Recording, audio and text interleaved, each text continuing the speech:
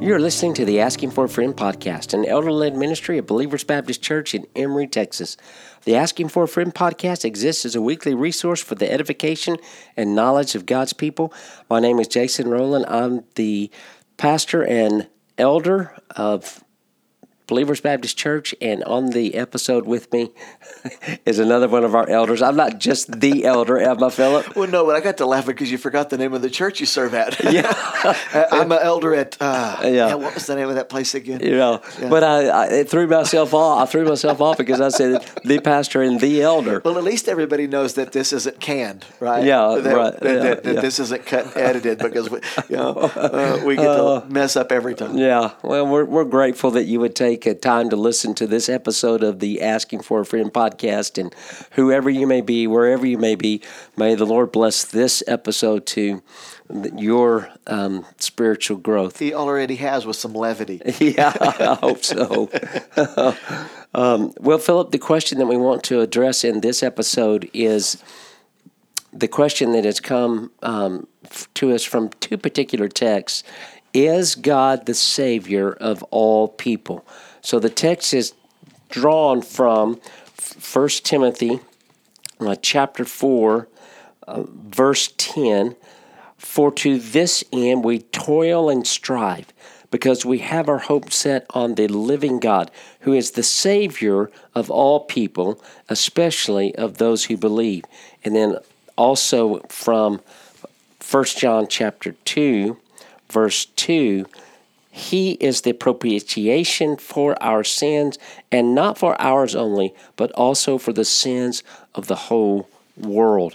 So typically in our circles, Philip, which right now is Southern Baptist, and in Southern Baptist circles, the tendency is to believe and even to preach that Jesus died for everyone. Yes. But and when you read these texts that I just read, it certainly seems that would be a true statement, that Jesus is the Savior of all men. That's what the text in Timothy says, that Savior of all people. But then there's the qualifier. Especially those who believe. Right. And then we have the other one that we read. About the propitiation. Yeah, he's the propitiation for the whole world. So I get where people would understand that Jesus is the Savior for the whole world. But I think we need to work through this and try to bring some understanding as best we can to it. Sure.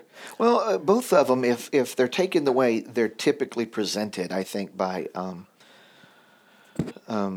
Southern Baptist, let's make it broader.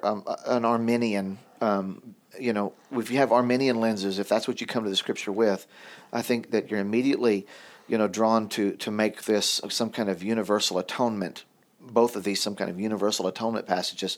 The word propitiation certainly has atonement in its view, right? I mean, where the Savior, not necessarily, we can get to that one in a second. Let's go to the 1 John 2:2, where it says, I'm not the propitiation for the whole world, not us only, but for the propitiation of the whole world.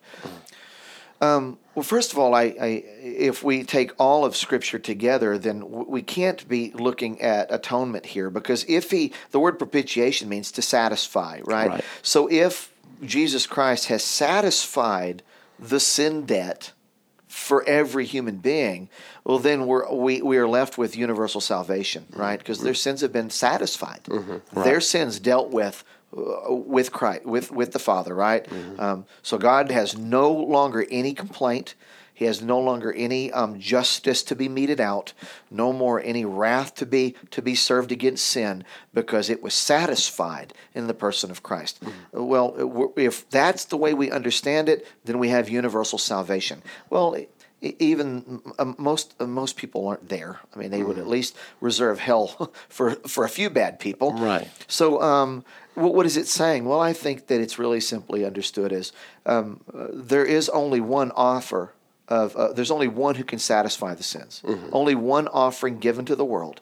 There's only one way to the Father. There's only one ultimate sacrifice given, and that is Jesus Christ. So when John is writing, he's saying it's not just the satisfaction for us, the Jews. It's not just the satisfaction for this particular little group of people. He is the only satisfaction given for the world. Right. He's it. He's the only propitiation. He's the only Savior. That's it. He's the only one given. Right? Right. He's the only means under heaven name under heaven by which men must be saved. Right? There is no other name. I think that's the context which probably we should understand it without lending ourselves to some kind of universal salvation. Right. Right.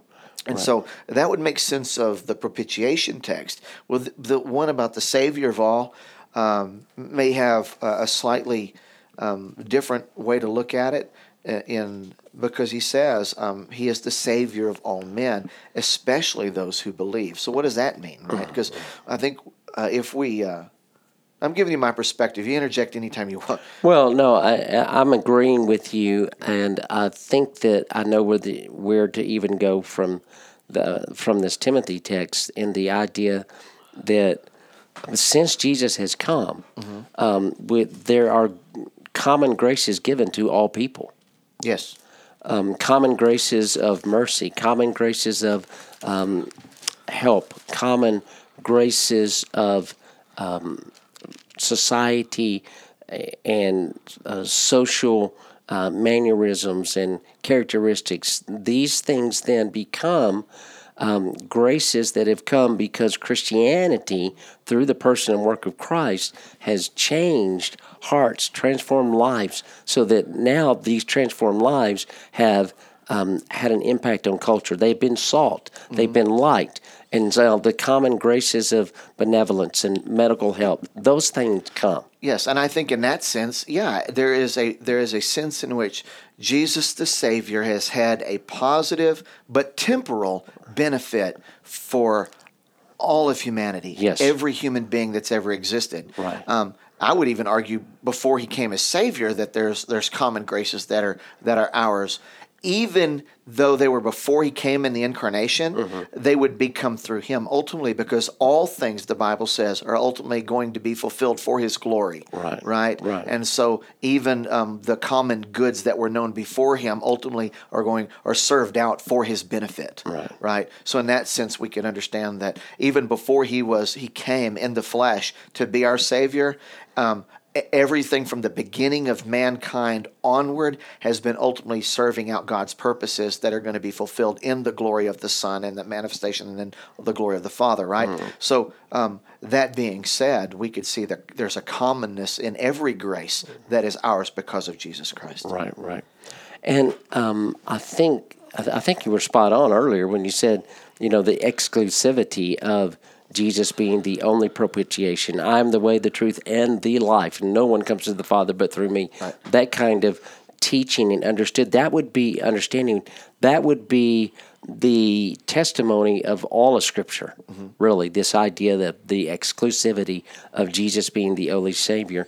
And again, back in our Timothy text, I think we take it this way, but you may have had some other thought about the especially to those who believe. Well, I think that is where it gets narrowed down. So I would say that there is a general benevolence, a general common grace. Is that what we call it? Common grace, right? To all men, and in that sense, Jesus, there's a benefit to all men because of who Christ is, but particularly the atoning benefit, the actual satisfaction that we talked about in the 1 John text, right? The satisfaction that is provided, the propitiation that's provided, is especially known to those, it says here, who believe, right? Right. Those are other places are called the elect or called the chosen or whatever term you want to use. They're all ultimately descriptives of this group of people whom the Father has given the Son, and that in particular is the especially I think, is what it's spelling out for us. There is something particular about this group of people that's distinct from this other group of people. There's a division being made.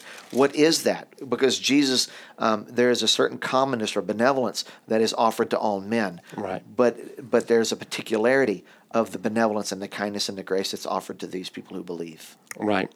You know, in 2 Peter, we have that verse, I believe it's chapter 3, verse 9.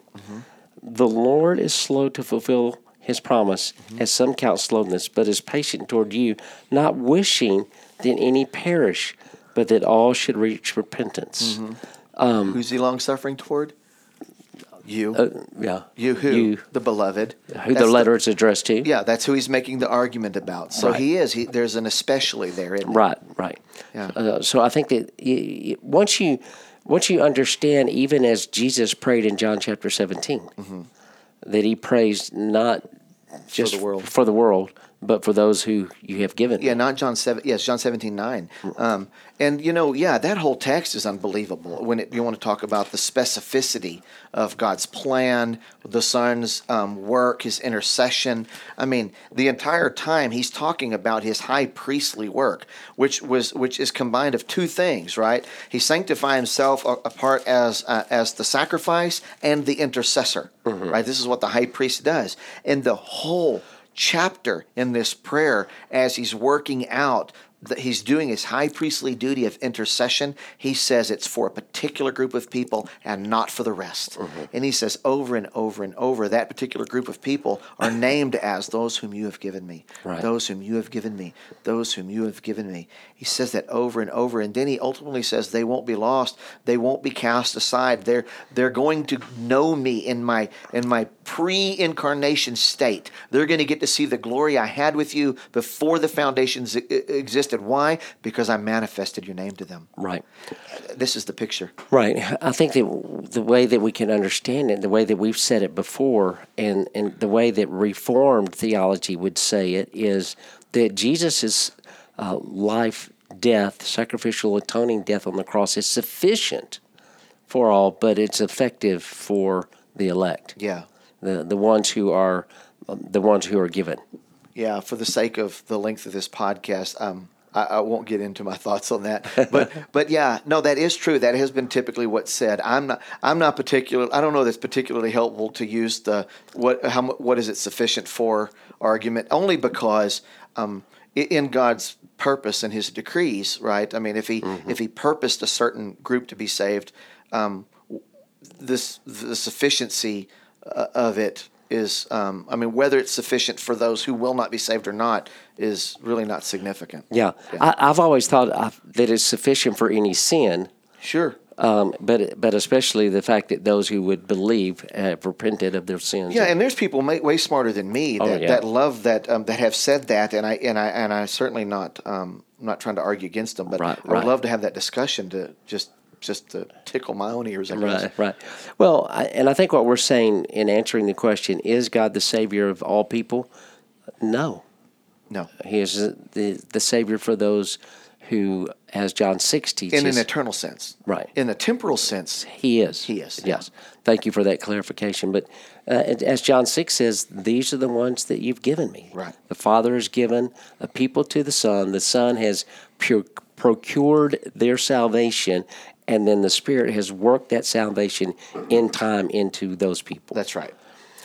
All right. Well, it's a short podcast, but we pray that the question has been answered. If you, again, have any questions that you would like to submit to us, please go online and look at our website, and there's a place there that you can submit questions. You can always call the church office and submit your questions that way. We'll take them in conversation. If you just come to us and talk with us face to face, we'll be glad to put the question that you might have on the podcast.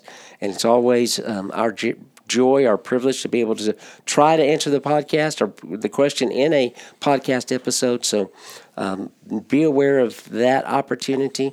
And again, any ratings, reviews, any shares that you might want to give would be helpful to move this podcast along to other people who might benefit. Amen.